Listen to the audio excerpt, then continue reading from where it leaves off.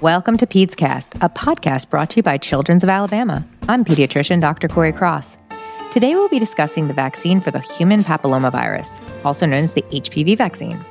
We're joined by Dr. Wendy Landier, who is a professor of pediatrics in the Division of Pediatric Hematology Oncology in the School of Medicine at the University of Alabama at Birmingham. And she's the Deputy Director of the Institute for Cancer Outcomes and Survivorship at the University of Alabama, Birmingham. Dr. Landier, thank you so much for joining us today. Thanks so much for having me. So the HPV vaccine is typically given at around 11 or 12 years of age at their yearly checkup. And this is a vaccine series of 2 or 3 doses, depending on your age. But the HPV vaccine is interesting because we aren't just vaccinating against HPV or genital warts. We're actually preventing HPV-caused cancers, such as cervical cancer. Can you explain to our listeners a little bit about this vaccine and how it works? Sure. So the HPV vaccine was introduced in the United States in 2006. It is a vaccine that can prevent cancers that are caused by the HPV or human papilloma virus. It's recommended for all children beginning at the age of 9 and can be given all the way up to age 45. How is it that a vaccine that prevents human papillomavirus actually prevents cancers? Infection with the human papillomavirus can lead to the development of cancers. The human papillomavirus is a very common sexually transmitted infection. In fact, it's the most common sexually transmitted infection in the United States. And 80% of people living in the United States will eventually be infected with the human papillomavirus. Most people can clear infection with that virus and do not go on to develop cancer. But for the unfortunate people that are unable to clear that infection, it can move on and cause a cancer of the cervix, the anus, the penis, or the oropharynx are the most common sites of HPV-related cancer. How did you decide to start researching the HPV vaccine, and why is it so relevant to your Institute for Cancer Outcomes and Survivorship? So in our Institute for Cancer Outcomes and Survivorship, we are very interested in how cancer survivors can go on to lead healthy and long lives. Childhood cancer survivors in particular have a very high rate of surviving cancer. Currently, the survival rates for childhood cancer at 5 years are about 85%. So we expect most children diagnosed with cancer today to go on and live long lives, and we want those lives to be healthy. The HPV vaccine can prevent future cancers, and it turns out that childhood cancer survivors are at 3-fold increased risk for developing HPV-related cancers compared to their peers in the general population. So when the HPV vaccine was released for use in the general population, we wanted to see if that was something that we would be able to harness and use for our childhood cancer survivors. And we decided we would move forward with some studies to help us understand better the use of that vaccine as well as the immunogenicity of that vaccine in our childhood cancer survivor population. That makes perfect sense. And then you said that the cancer survivors who go on are at, I believe you said 3 to 5 times an increased risk of getting HPV-related cancers later in life. Is that correct? It's a 3-fold increased risk, yes. 3-fold increase. They are at an increased risk of getting any cancer later in life as well, right? There's an increased risk if you've had one cancer to have a second, or am I incorrect there? There is definitely some truth to that statement, but not all cancer survivors are at increased risk of second cancers, but many of them are. Some of it has to do with underlying genetics, but some of it also has to do with the treatment that the child has received for their cancer. So, for example, children that receive radiation have a higher risk of developing cancers in that radiation field. And children who have received certain chemotherapies have a higher risk of developing certain cancers later on. So it would make sense, though, that obviously everybody wants to go on and lead a healthy life, that if this is a preventable cancer and prevented so easily with a vaccine, that you would focus on this. You studied the HPV vaccination rates for cancer survivors. What did you find? Yes, so we studied those vaccination rates between the years of 2012 and 2015. So after the vaccine had been available to the general public for several years. And what we found was that the rate of uptake of the HPV vaccine was substantially lower than in the general population. We found that only about 24% of childhood cancer survivors had received the HPV vaccine. Now, is there a reason for that? Are they getting less vaccines in general, or is it specific to this vaccine? That is a really excellent question, and we really wanted to understand better why it was that the uptake in survivors is lower. There are several factors we believe that are related to this problem, but by and large, the biggest factor that we were able to understand was that these survivors were not getting a recommendation from their healthcare providers to get the vaccine. We saw a 10-fold increased risk of vaccine non-initiation among survivors who were not receiving recommendations from their healthcare providers to get the HPV vaccine.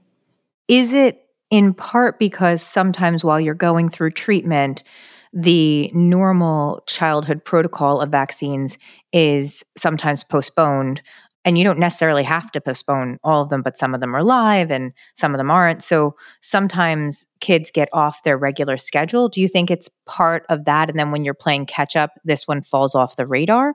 Or do you think there's a real reason why this just isn't being recommended? Yes, you make some very good points, and it's multifactorial. Childhood cancer survivors, some of them may have been receiving treatment during the time frame when normally children would be getting this vaccine at ages 11 to 12. And so for them, they may just have kind of missed that time point, and then it's not recognized that they need to catch up. When a child has cancer, they very often are followed in their cancer center or in their pediatric hematology oncology center for many years beyond their treatment. And sometimes the focus of that follow-up care is really on the disease and not so much on preventive care. This happens in other subspecialties as well, where children who have chronic illnesses are followed by subspecialists, and sometimes the primary care that they would normally receive at certain milestone birthdays and time points, sometimes that gets overlooked when there's a lot going on with their underlying disease or their follow-up care for that disease. And so we think that has something to do with it. We also think that there's sometimes confusion on the part of the primary care providers as to whether it's okay to go ahead and proceed with vaccination in these children when they do come to primary care practices. That's all understandable. And being a pediatrician, I completely agree with your assessment of probably what's going on.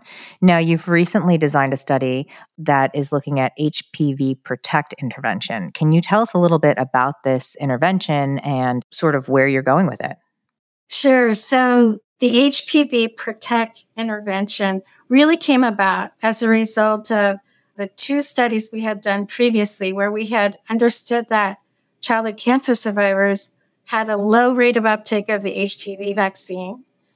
And we also did a study in which we tested the HPV vaccine in childhood cancer survivors. So we administered the 3-dose series, and we measured the safety and the immunogenicity of the HPV vaccine in those survivors. And what we found was that the safety was similar to the general population, and the immunogenicity was non-inferior, meaning that the survivors mounted a similar immune response as the general population did. And so with the information that we gleaned from those two studies, we moved on to the HPV Protect intervention. This intervention is designed for healthcare providers. So our target is really the healthcare providers, because we learned from our prior work that The most common reason that survivors do not receive the vaccine is because they have not received a recommendation. So there's really 3 components to this HPV Protect intervention. The first is communication training, and it's all focused on pediatric oncology providers because we know that these survivors come back to the pediatric oncology setting. And so we want to focus on the pediatric oncology providers who are trusted by the families and by the children and have relationships with those children. So we teach them methods of communicating the importance of the HPV vaccine to those families with an emphasis on cancer prevention. We provide them with a toolkit to help facilitate acquisition of the vaccine if they're not able to give it in their clinic, where it can be given in the community. So the providers are able then to easily refer their patients to where they can get the vaccine. And then we provide ongoing assessment and peer feedback to the providers to let them know how they're doing. And we do that by monitoring the rate of vaccination in the clinic and feeding that back to them so they know how they are doing with the intervention. That's amazing. As a pediatrician, I would imagine that the clinics that are participating in this trial are probably seeing an uptick, not just in the vaccination rates of the cancer survivors, which is what you're looking at, but my guess is that the training and just the information that you're giving to the clinic and the staff is really being carried through to all of the patients, and that there's probably an uptick in vaccination rates for HPV in general. Well, you're absolutely right. We based this intervention on an intervention that's already being used for general pediatric practices. And so the principles carry through absolutely to all levels of pediatrics. We're just focusing on the pediatric oncology providers, but the benefits are there for all. Absolutely. That's wonderful. Now, looking ahead, and I don't know if you can answer this or not, but looking ahead, do you anticipate vaccines playing a larger role in cancer survivorship? I think they do. I think what we've learned, especially recently with the COVID-19 pandemic, is that in cancer survivorship, vaccines can be very much at the forefront, that we are really interested in the health of these children and young adults, and as they grow into adulthood and beyond, that the health that they have secured through completing their cancer treatment and being successfully treated for that cancer, that health needs to be protected ongoing throughout their lives. Vaccines are such an incredibly important tool in really helping our survivors to stay healthy across the lifespan. And so, yes, I absolutely agree. They will play an ongoing role in the health of our cancer survivors. And we certainly hope in the future there'll be other vaccines to even prevent the original cancers. But currently we have the HPV vaccine, which is a fantastic and very effective way of preventing cancer for our survivors. So our goal is really to make sure that they take advantage of that vaccine that's available to them.